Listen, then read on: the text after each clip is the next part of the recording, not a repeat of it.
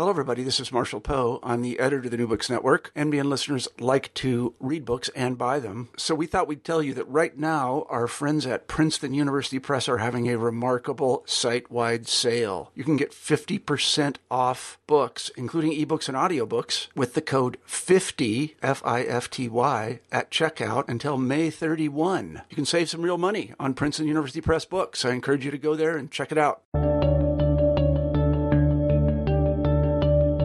Hi, everybody, and welcome back to New Books in History. I'm Marshall Poe, your host. Each week we pick a new history book that we find particularly interesting, and we interview the author of that book.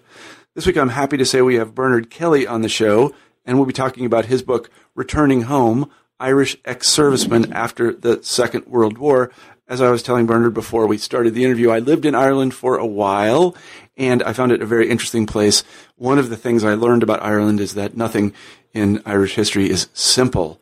Actually, I think American history is quite simple, but it's nothing compared to Irish history.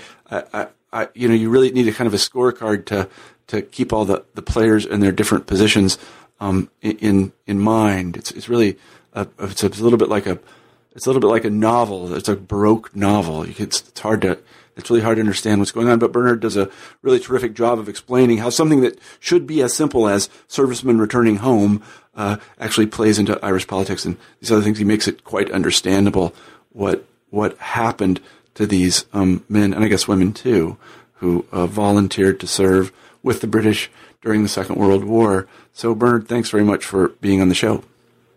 Hello, Marshall. So maybe you could begin the interview by telling us a little bit about yourself. Okay, well, I'm from, as you can hear, I'm from Ireland. I'm from Galway in the west of Ireland. I went to school in a place called Athenry, made famous by the song, of course. And I did my degree in the National University of Ireland, Galway. Did a master's in Edinburgh on the Russo-Finnish War, and then back to Galway for my PhD, where the book came from. Mm-hmm. And at the moment, I'm back in Edinburgh again, working as a postdoc in the Scottish Centre for Diaspora Studies. Mm-hmm. The Russo-Finnish War. Even in the United States, we don't have people that work on that. So it speaks very well of the educational system there. Mm-hmm. It's an event close to my heart, oddly enough. I know some Finns. That's why I think it's. So how did you come to write this book? And I should say, for people that don't know a lot about Irish history, it's a sensitive topic, even today. Yes, it's a very sensitive topic. I mean, it's still in the news with the pardon for the Irish Army deserters. This was introduced there in June of last year. But how I came to the book, well, there's two main reasons for the book. Obviously, like I said, it came out of my PhD. And the two reasons I did the PhD was, first of all, the historiography of the subject of Irish men and Irish women in the British forces is overwhelmingly focused on the actual individual in uniform. So the reasons why they joined up, what happened to them in uniform, where they fought, why they fought. But the story tends to stop then at the end of the war, and the assumption generally is in the literature that they just simply came home and got on with their lives. So my thought, my argument has always been that this can't possibly be the case. I mean, they would have been shaped and altered by the experiences that they had while they were in uniform. But also there was the fact that Irish men and women coming back to Ireland after the Second World War didn't have a very clearly defined role in post-war Ireland. Because, if British veterans go back to Britain after the Second World War, or American veterans return to America, they're returning to a country that's been victorious. And German and Japanese survivors and veterans going back to their countries, they're going back to the defeated.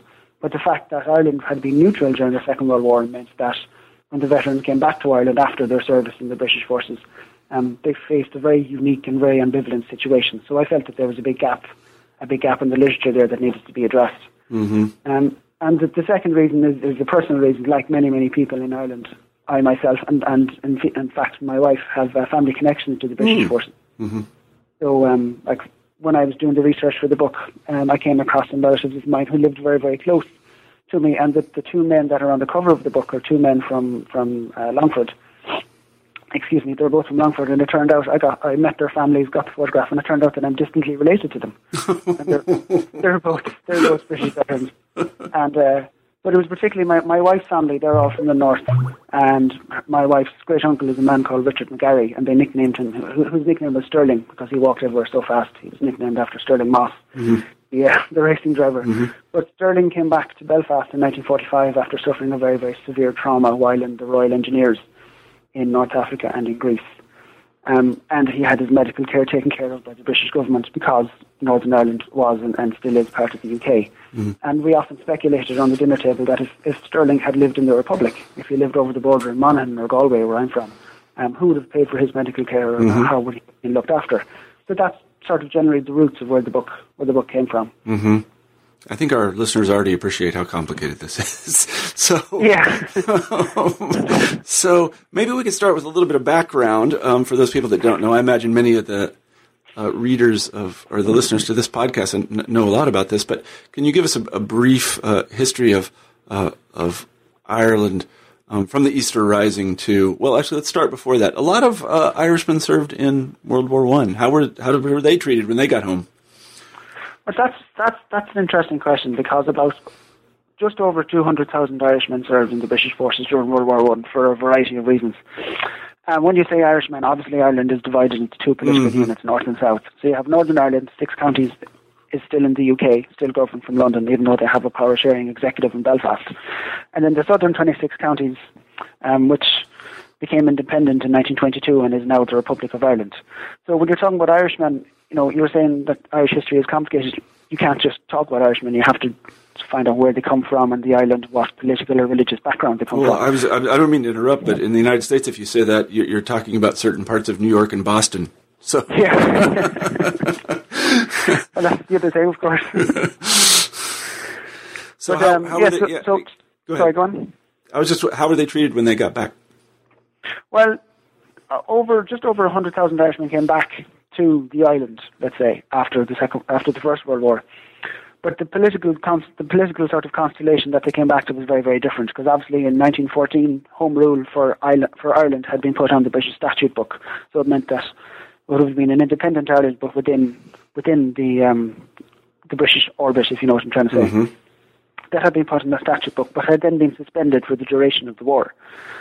And the different political divisions on the island, the Unionists and the Nationalists, and the smaller division in the Republicans, they all decided to use the war for their own ends. So the Nationalists recommended that Irishmen join the British forces to prove that Ireland could be loyal and get home rule as a consequence of that. The Unionists suggested that their men should join up so that they could show they could be loyal and that home rule would be stopped as a reward for that. And the Republicans then decided to use the cover of the war to stage a rebellion, as they did in 1916. So the political sort of situation that existed in 1914 had totally changed by 1918 when these 100,000 men came back. And they found themselves coming into a situation where Irish nationalism, Irish constitutional nationalism that had played a part in the British parliamentary system was virtually dead, and it had been almost completely superseded by Sinn Féin, the more separatist, the Republican wing of the Irish independence movement. And in the general election of December 1918, Sinn Féin essentially swept the board in the south and almost pushed the old Irish parliamentary party, the Home Rule Party, almost pushed it out of existence. Won the overwhelming majority of seats in the south, and of course, it was the Ulster Unionists who won the seats in the north. So it's into this atmosphere that Irish veterans are coming back, and a lot of them would have joined the British forces out of a sense of duty, out of a sense of, fighting for Ireland within the UK, fighting for home rule. A lot of them just joined because their mates did or because it was a good job. But then they come back and they find that the political situation has totally changed. It's now Irish separatism that's in the ascendancy, and they find themselves in a very, very different orthodoxy, and that some of them are seen almost as traitors because they would have joined the British forces when there's been rebellions and everything else going on back in Ireland. You mentioned in the book that actually there was some positive disdain toward many of these veterans from Republican corners. Yeah, well, it was 1916 really that changed everything. I mean, you had Fergal McGarry on the show there a while ago. I heard the podcast talking about the different factions that went on in 1916, but really 1916 changes everything in Irish history. And the interesting thing is that 1916 wouldn't have happened only for 1914, only for the First World War. So it's the law of unintended consequences. But the heroicization of the men of 1916, including Patrick Pearse and Eamon de Valera, who survived, the sort of the building up of them as true Republican heroes, and these are the men who were fighting and dying and working for Ireland, meant that the Irish veterans of the British forces would have been effectively sidelined. I mean, they just couldn't fit themselves into the new political situation. They didn't have an obvious political home, nor did they have a political voice with which to say that they deserve their section of Irish history as well. But yes, the Republicans would have been mostly disdainful for them. There was a small fraction of them of Republicans who would have targeted ex-servicemen, and around about 150 of them were killed during the War of Independence and in the Civil War. But for the most part, Irish ex-servicemen were boycotted, they were intimidated, and they were just sort of generally sidelined to push them out of the way, because they would have been viewed as somewhat out of the ordinary, outside of the mainstream of what's happening in Ireland. But the important point to make there about Irish ex-servicemen after World War I was that they were never deliberately singled out or targeted by the IRA. That it was always based on very much local prejudices and the sort of objectives of the local IRA commander.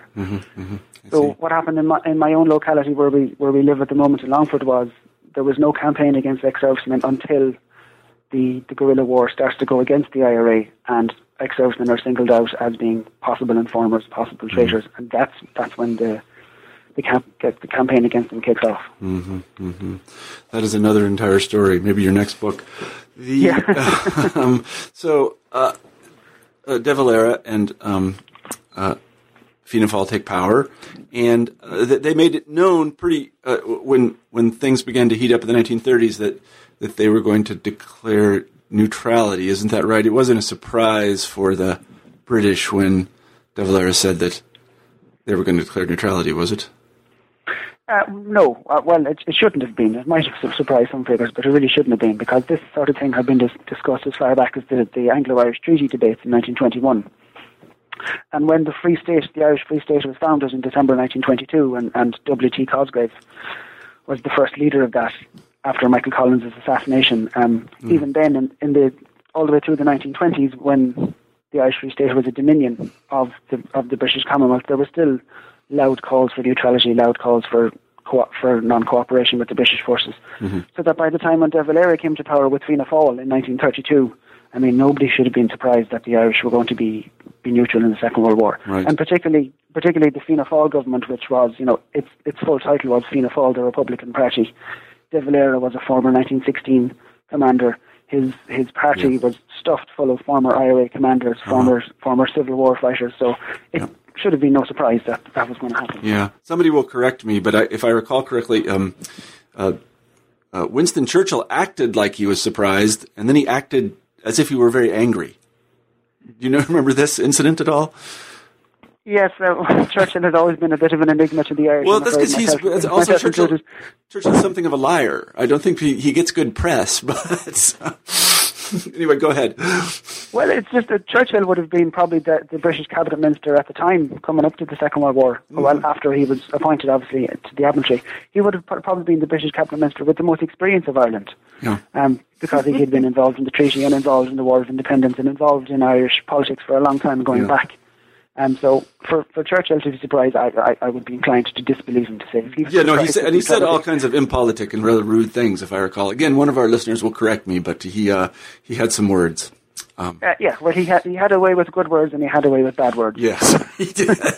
So the war breaks out, and you say that, and I thought this was very interesting too, that it's unclear exactly how many people from the southern counties, let's put it that way, or the Republic, joined up. 60,000 is the figure that you land upon. But one of the things that you mentioned in the book is that even this figure is used for political purposes. Well, that's right. Well, there is no clarity on how many joined up, because the fact was that Southern Ireland, the 26 counties, which had changed its name from the Irish Free State to ERA in 1937, so another name change, it was still a British dominion, technically. So there was no restriction on travelling from Ireland to Britain and vice versa. So there's no way of counting how many people left to join the British forces. So the figure of 60,000, between 60 and 80,000 is sort of based on Irish military intelligence. During the Second World War, they conducted surveys, they intercepted posts, they talked to prospective recruits, and they built up sort of hypothetical rates of recruitment and wastage. And this is where I get the figure from the Irish, the G2, the Irish Military Intelligence files. But after the Second World War, when Ireland was under a bit of pressure for being neutral, De Valera tried to use higher and higher figures to say that, look, we were neutral, but we were actually on the Allied side. And, De Valera himself often quoted, or his ministers often quoted, the figure of 150 or 180,000. But there were Irish Americans in Boston and in New York who were claiming 275,000. And to think that the highest one I ever saw was from an Irish American in Boston who said it was up to 425,000. So, I don't know what percentage of Ireland would have that been in 1939? That's so long. I think the Atlantic magazine in 1943 said something like 5% of the Irish population had joined the British forces. Yeah, I kind of, because it's an old cliche, but the if we can call them this, the Irishmen in Boston are more Irish than the Irish. Does everybody know? Yeah. Distance increases your love of your homeland exponentially, I find. It really does. So, but you land on this figure of 60,000, and then you concentrate on, I believe it is 12,000 of them that return home. That is, they come back to the Republic. They come back to the southern counties to live. That's right. So if we say 60,000 joined the British forces, of that, around about 9,000 died, it's a high figure, but it shows that the Irish generally join. Yeah. Well, it's generally 1 in 22 of men who join the forces will die in war. Uh-huh. So this figure is obviously higher for the Irish, but it shows that the Irish tended to join the British Army and they tended to join the infantry, which is obviously going to suffer higher casualties. So there's an over-preponderance of Irish in the infantry units in the British Army. So about 9,000 died. And the vast majority of the Irish men and women who came back decided that they would settle down and live in the UK. Mm-hmm. But British officials suggested in 1945 that around 12,000 had elected to go home because they were counting off their ex-servicemen's welfare rights. And they just came up with this estimate that 12,000 had gone home. And because there's no more very, very sort of accurate figures for that, that's the figure I took from the British sources. Mm-hmm. Again, I think by way of background, we should tell our listeners that there's nothing unusual at all or suspect about Irish people going to live in the UK. This is a very common thing. It's a very, very common thing. The Irish were and still are by far and away the biggest ethnic minority in the UK. It's just that they're not considered an ethnic minority because we speak English. And they have their own football clubs and things. And they play. Well, yes, they have Celtic in Glasgow, and they have Hibernian here in Edinburgh. And yeah, right. That can cause its own problems. Yes, no, I imagine it can. But I think it's important to understand also about neutrality. One of the things I liked about your book is you point out that this wasn't a particularly unusual thing either. There were several European states that declared neutrality. Well, there were, of course. There was like a ring, almost periphery states that were neutral. So you have obviously Ireland, the Scandinavian countries, apart from Norway and Finland, obviously. Spain, Portugal, Turkey. These were all countries, these were peripheral countries who were not the richest, not the most prosperous, who wanted to stay on the margins of the war. But where I think Ireland is unique is I couldn't find any other European neutral that had such a close economic and cultural relationship with the belligerent, which is right next door. And no other neutral country contributed so many men to one of the belligerent armed forces. I just think, I mention all this because I think in the mind of many Americans, and I don't mean to cast aspersions on Americans, is that you'll really have to pardon me for this, but they still think of Ireland sort of as part of, they don't separate it from what they would call England. They don't really exactly know what the UK is. No, and that's understandable because obviously with Northern Ireland still being part of the UK, and there's a land border, but these days there's no actual border. You can just drive across it. We don't have to stop. Yeah. But also that the fact that the Republic of Ireland, the southern 26 counties, is very close in culture and in language and religion to Britain. So there's very little. If you stand an Irishman beside an Englishman, if they don't speak, there's very little to tell us apart. So I can understand that people get confused. And as you said, Irish history is extremely complicated. Yes, and how? So these fellows go to war, and then they come back. What do they come back to? There are actually surprising things here. Yes, well, these Irish men and women who came back, they faced two main problems. The first were very, very practical problems. So once they came home, once they decided to come back to Ireland, as in not stay in the UK, they were almost totally cut off from British post-war ex-service benefits. So British veterans after the Second World War, they received resettlement grants, they got low-interest business loans, they got very, very good free health care, they got state jobs, pensionable jobs, and they got free access to immigration schemes all over the world. So if Irish veterans stayed in Britain, they would get that. If they came back to Northern Ireland, they would get that. If they came back to the South, they came back to Éire, they became almost totally cut off from all those concessions. Mm-hmm. So it was a real big personal decision to come back to the South. There was an agreement much later on in 1947, 1948 between the Irish and British governments that the British government would pay limited amounts of unemployment insurance to Irish veterans, but that was only very, very once off. So they faced a huge sort of economic difficulty in coming back to Ireland, coming back to their families, or for whatever reason they came back. But certain companies such as Guinness and some of the banks, they would often hold open jobs for Irish volunteers. But for the men and women who the majority who didn't have jobs to come back to, many of them left because they didn't have jobs in the first place. Mm-hmm. They were coming back to a country where the economy had slumped very badly during the war. Mm-hmm. So jobs were scarce. Mm-hmm. And they were often... Go on, sorry. I was going to say, and this was particularly...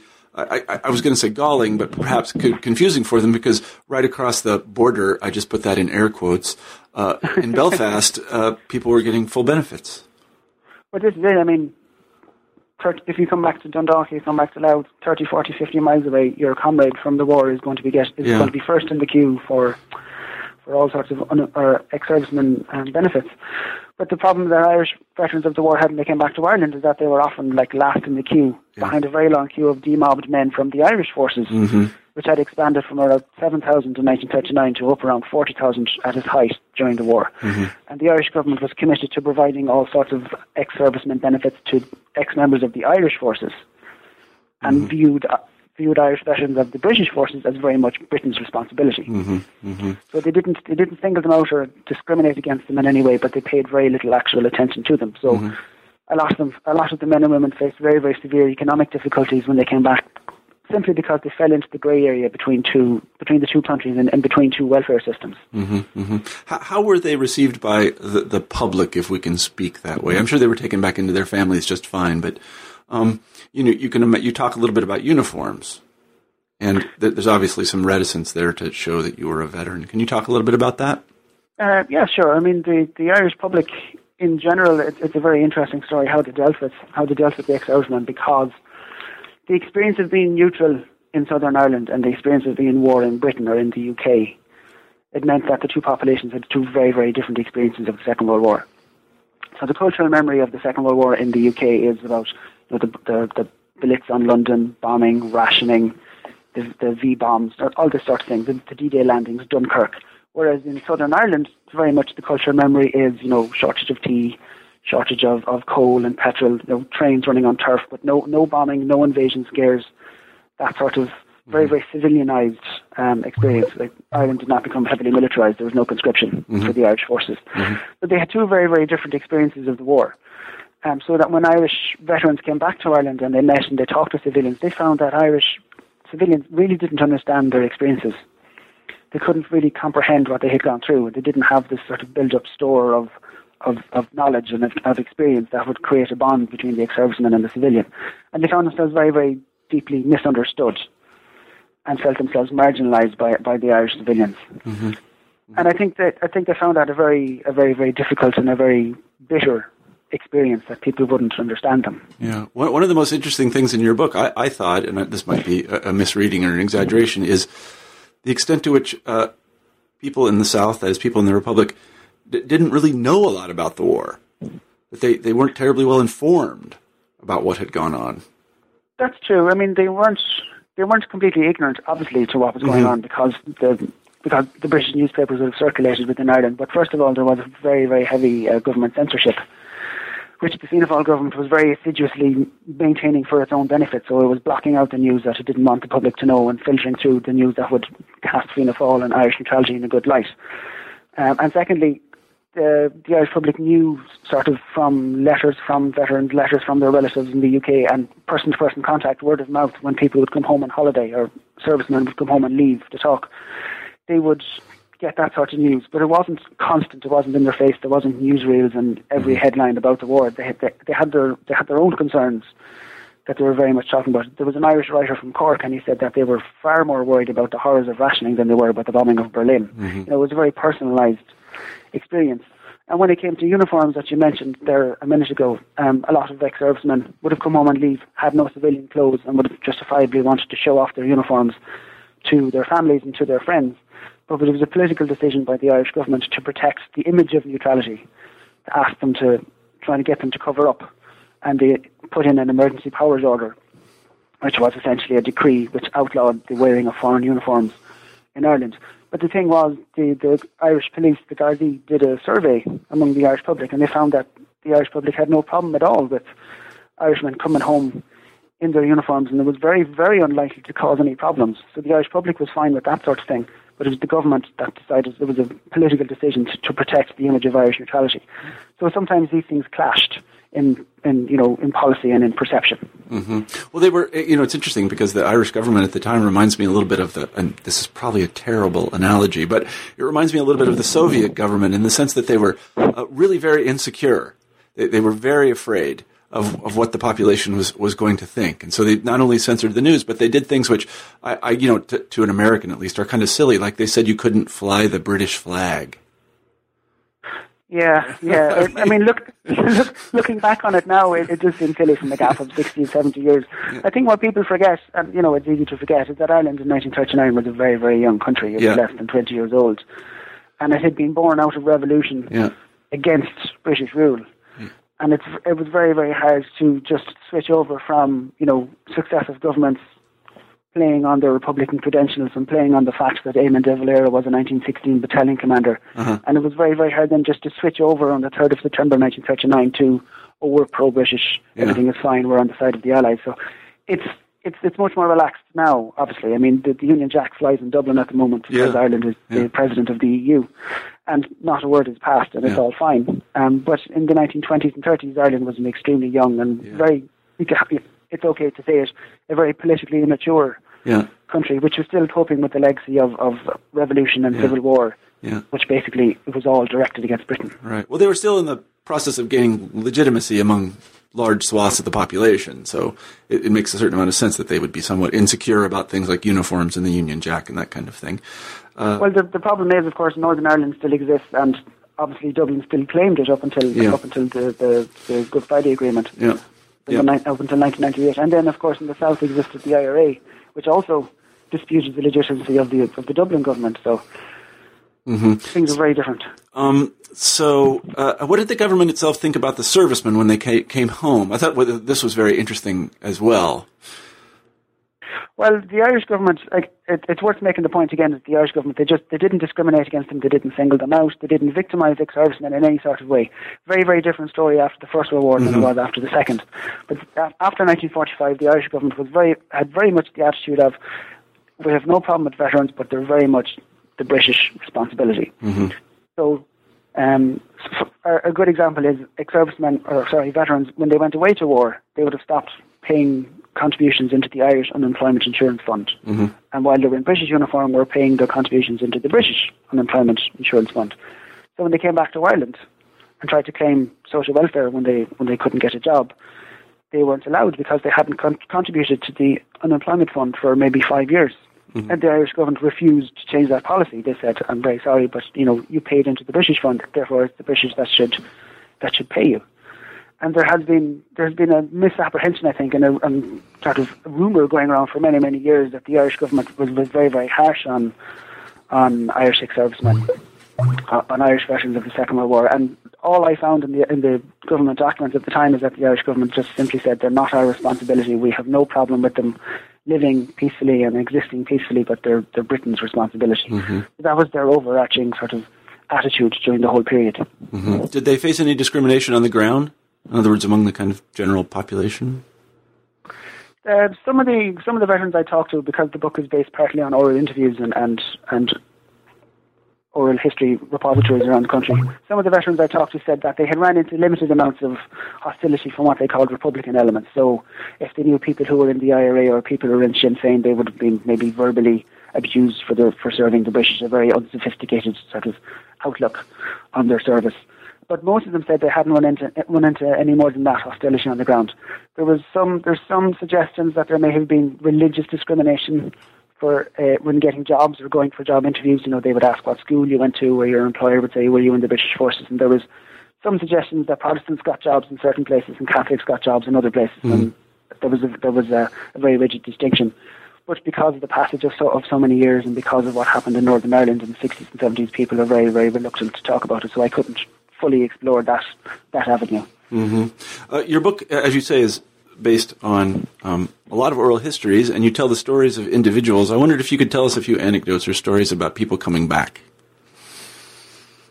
Well, the problem is which one to pick. You can pick anyone you want. There was one very funny one, actually. It's funny that you should mention about discrimination on the ground. A lot of the men and women who would have joined up would have been from the East, which is a much more anglicised part of the country.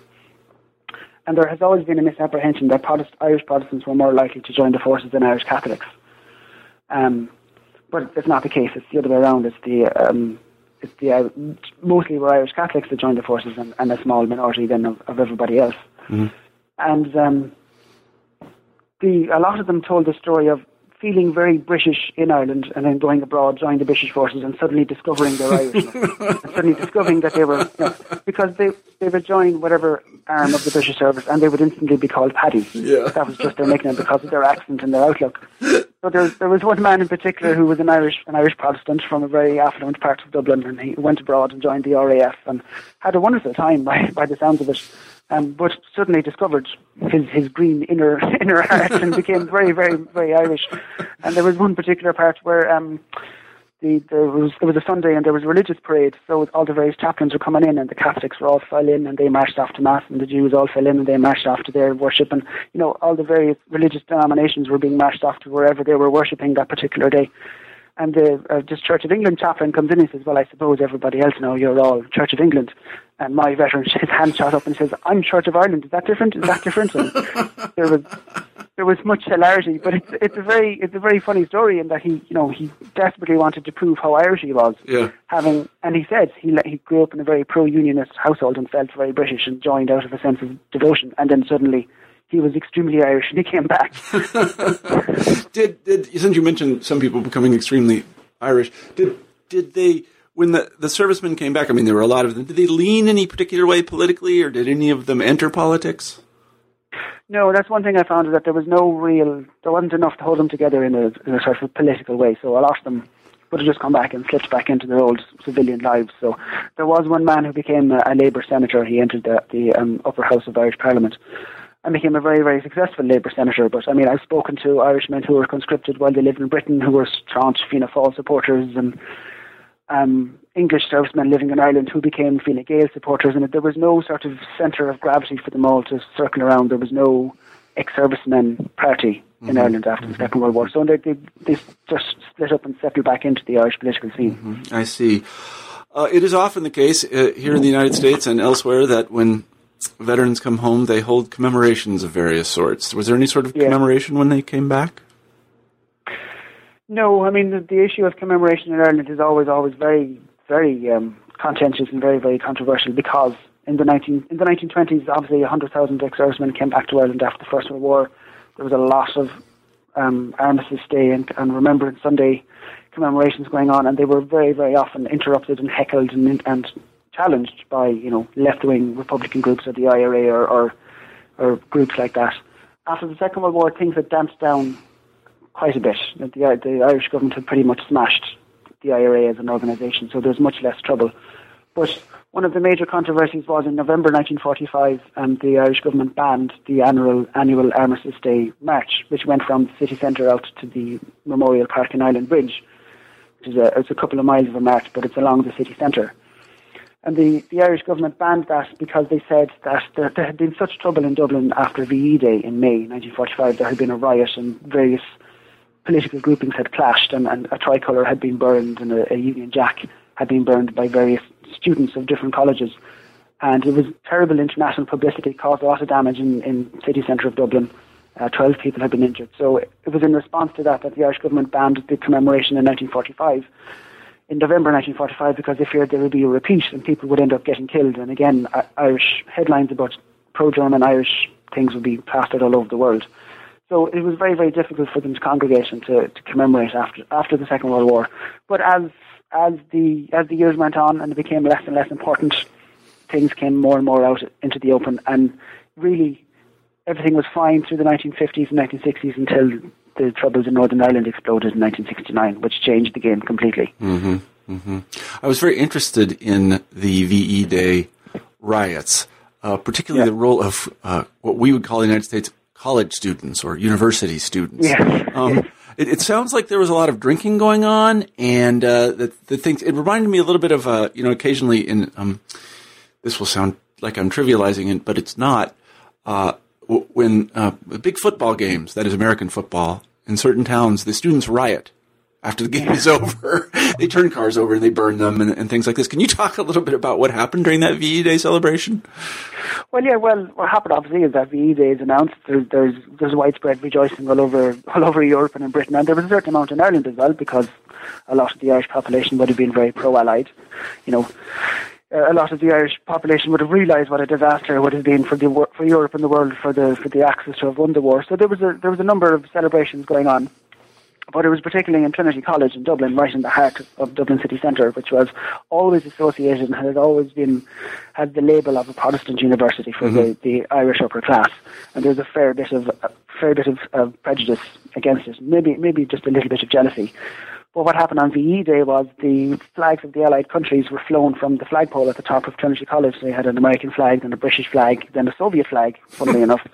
And then at the very bottom, apparently, according to the Irish press, was a very, very dirty tricolour. And that was very, very dirty Irish tricolour. That's a funny point in the book. Yes, I read that. Yeah, I laughed out loud. Which ended up being taken down from the flagpole and partially burned and thrown from the roof by a bunch of overexcited and possibly drunk students. Yeah. Uh-huh. But there was certain political groupings in the country at the time. One of them was the IRA, Sinn Féin, and another very, very right-wing crowd called Altai na Hashagay, or Architects of the Revolution. Architects of the Resurrection.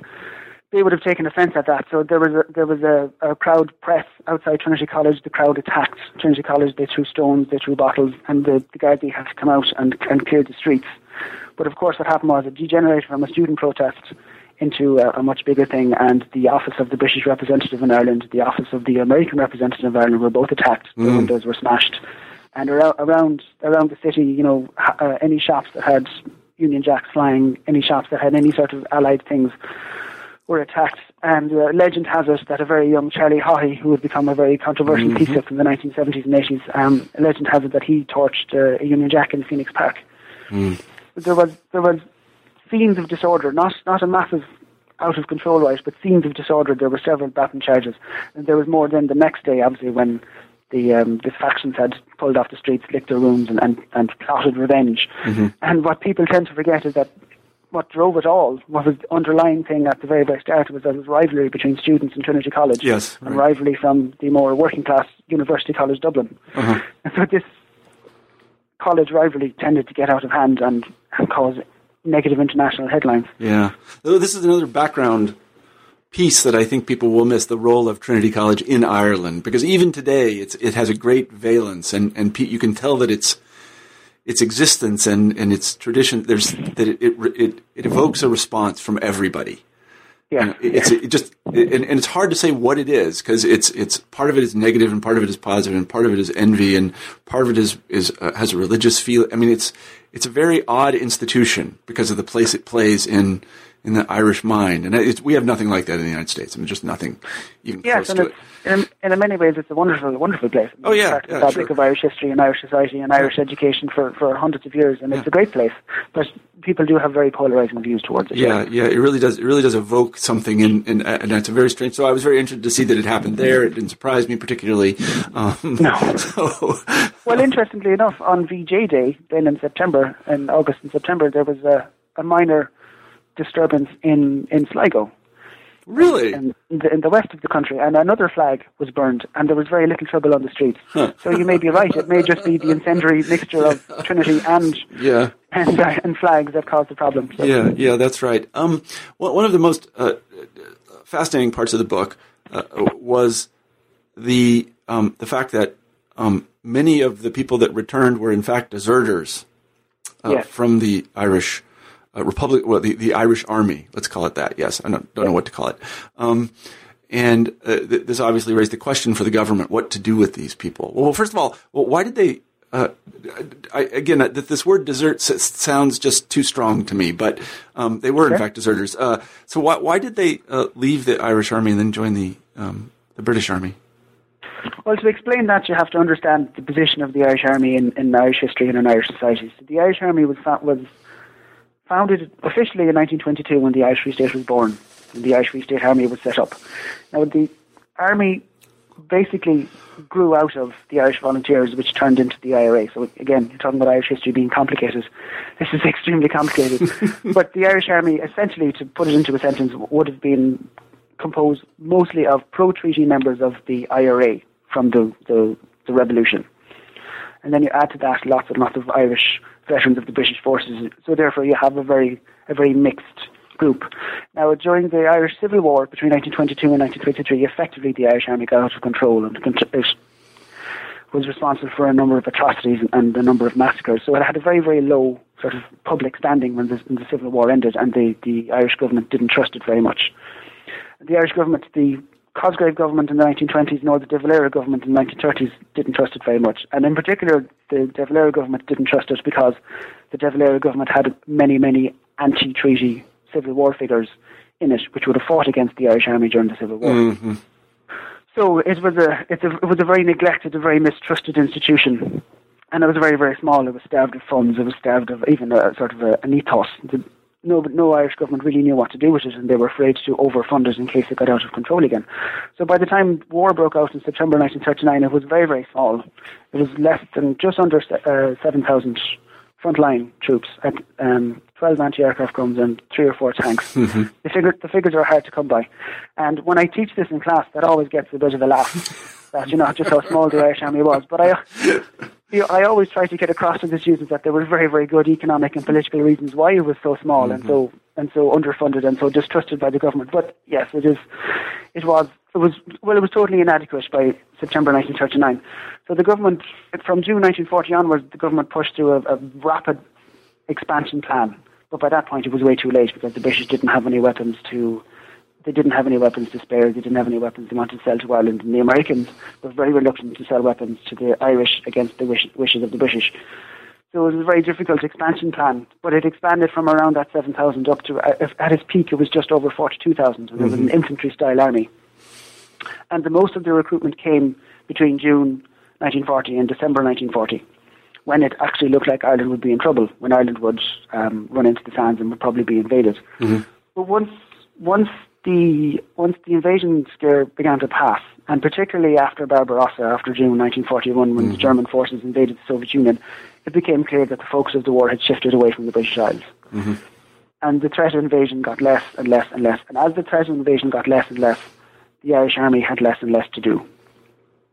So when the threat of invasion was high, they had plenty of money to go and manoeuvre. They were practicing in their defensive positions. There was a lot going on. As the government realised that Ireland wouldn't actually be invaded by the Germans or by the British, they gave the army less and less money as they felt it was a waste of time and a waste of money. Mm-hmm. And as the army got less and less money, therefore it was able to do less and less things. And throughout the war, it got progressively crippled by the shortages that were already mm-hmm. affecting Ireland. Mm-hmm. So they didn't have much petrol, they didn't have much rubber for tyres, they didn't have much steel or much ammunition. And as the army got more and more immobilised, the more that the men that joined it got more and more disaffected. Mm-hmm. And of course, what always happens is that the Irish government couldn't resist the temptation of using this large pool of trained manpower who weren't going to be used for defending Ireland anymore. They couldn't resist using this captive workforce, and they put it to work clearing timber, cutting turf, mm-hmm. Clearing away rubbish in some cases, disposing of animal carcasses. And the Irish Army did more and more and more non-military things. Mm-hmm. And the more and more that happened, the more the men got disaffected. And somewhere between 6,000 and 7,000. Again, they're not sure of the figures because because the border with Northern Ireland was so hard to police. But somewhere between 6,000 and 7,000 just left their posts and vanished from the army. Mm-hmm. Most of them were gone for 4 years or more. Mm-hmm. And I think the main motivation of most of these men who deserted was they were very, very dissatisfied with what was going on, that they had joined up to defend their country in a very, in patriotic rush. And they were being used in manual labour and menial tasks, which, denigrated their military service.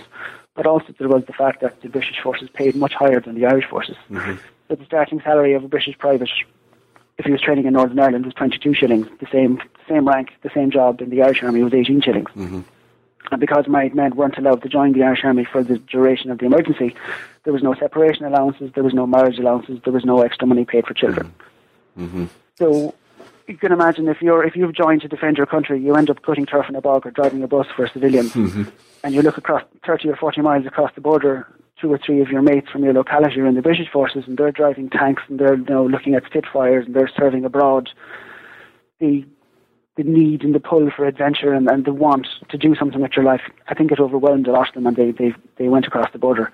The thing is, though, we're not sure how many of them joined the British forces, and this is the crux of the argument that's going on at the moment. We can be sure that a lot of them did, probably walked over the border or drove over the border and joined the British forces, but we don't know how many. And until we know how many joined the British forces, then we'll never have a definitive answer on, exactly why they left or what they did when they left. Mm-hmm. Well, when they came back, they presented the government with a problem. That is, yes. what to do with these people. There's really kind of a dilemma. Yeah, it's a fascinating situation. It's a fascinating and tragic situation because these men, and they were all men because women weren't allowed to join the forces, these men, they had left the Irish Army at a time of national emergency. The Second World War in Ireland is called the emergency because a state of national emergency was declared for the duration of the conflict. But they officially and technically they had deserted the country at a time when the country was in danger. But at the same time, they were doing openly what the Irish government was doing secretly, which was helping out the Allies.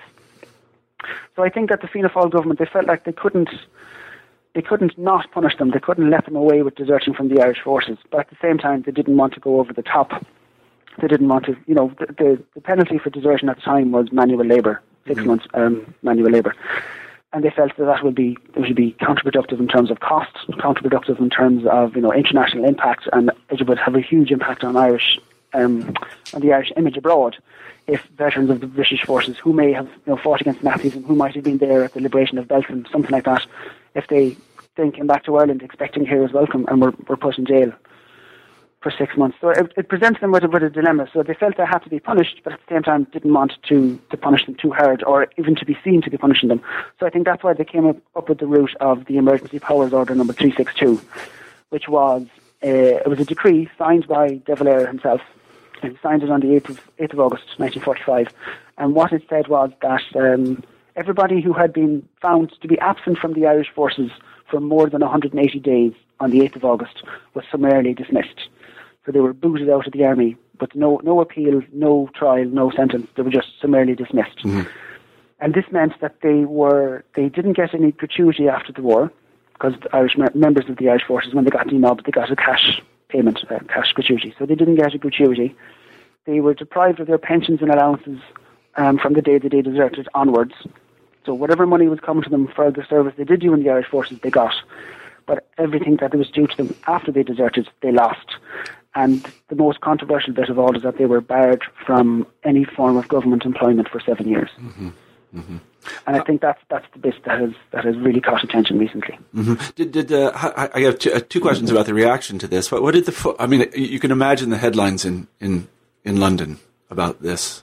Did the English press react to this? Did they raise the hue and cry? Or there was a certain muted reaction to it, in that first of all there was reaction because several Irish Army deserters had been arrested as they came back into the country and had been sentenced in court-martials and sentenced.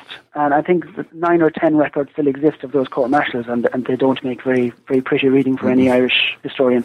So those headlines were already there. So when he signed the decree, It had an impact on the political circles in Britain because the British politicians took notice of the fact that that men who had served in their forces were being treated badly in Ireland. But also, yes, it appeared in some of the British tabloids saying that another example of Ireland's pro-Nazi stance, that sort of thing. Yeah, no, I can. It's interesting. And then, how did the Irish public react to this, to the order? But there was an interesting, very ambivalent reaction to the Irish public thing because, like I said, there was this widening of the gap of a sort of perception gap between the Irish and British publics. And to the Irish public, it seemed the sort of overall consensus was that these men had done something wrong, so therefore they needed to be punished. And again, going on from that, there was a sense that the punishment they were getting wasn't really that tough. Mm-hmm. That if normal justice had taken its course, they would have been arrested, court-martialed, would have gone to jail, and because they had a criminal record after that, then they wouldn't have been able to get a job anyway. Yeah. So, but at the core of the whole thing, you see, is this idea of the military discharge certificate. I don't know if you came across that in the book. Mm-hmm. The idea is that the Irish government set aside a vast amount of civil service jobs from very, very low up to very, very high jobs for ex-members of the Irish forces after 1945. Mm-hmm. But to qualify for these jobs and to get them, when you went into your interview, you had to bring your military discharge certificate, which was a piece of paper detailing your military service and how well you had done and if you had any black marks on your service record. So the men who deserted from the Irish Army and were then dismissed by Emergency Power Orders 362, they automatically forfeited their right to this discharge certificate. Mm-hmm. They couldn't get state jobs at all. And they couldn't get any of these state jobs that were reserved for ex-Irish Army. So this extra layer of punishment, this 7-year ban, it was almost redundant, if you know what I'm trying to say. It was almost like an extra layer for public consumption, because explaining the whole idea behind the military discharge certificate is extremely complex and complicated, and you can't put it in a headline. Mm-hmm. But the Irish government, under De Valera, I think they could say, look how stern we are being with these deserters if they added this 7-year ban on government employment. But my argument is, and I have to say not many people agree with me, but my argument is that it was a bit redundant because these men were not going to get these jobs that they were being barred from anyway, if that makes any sense. I see. Yes, no, it does. Now, one of the most fascinating things about the book is the, I can't remember what you call it, an epilogue. It follows the conclusion, and it is about the reappearance of just this issue. Even today, the past is always with us. Maybe you could talk a little bit about that.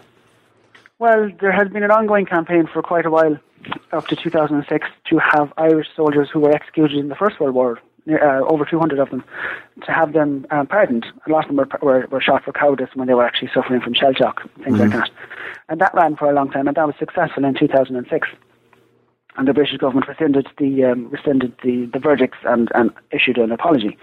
So I think it was basically the same people. They moved on into the Second World War, and they saw this what they saw as injustice, and they started a new campaign. It was called the Irish Soldiers Pardon Campaign, World War II, and they had been campaigning very vigorously for a number of years. And then in 2010, we had a change of government in Ireland, and Fianna Fáil, for the first time in a long time, were voted out, and in fact they were annihilated at the polls.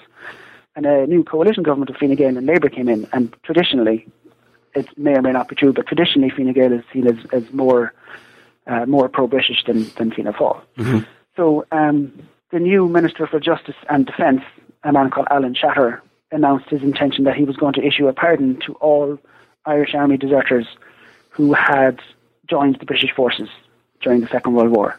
And then he issued a government apology for this Emergency Power Orders 362 and the 7-year ban on employment. And it caused a great deal of debate and a great deal of argument in Ireland, because you had advocates on both sides arguing that, men and women from the Irish Defence Forces were saying it's not fair that these men deserted during the Second World War and they get a pardon.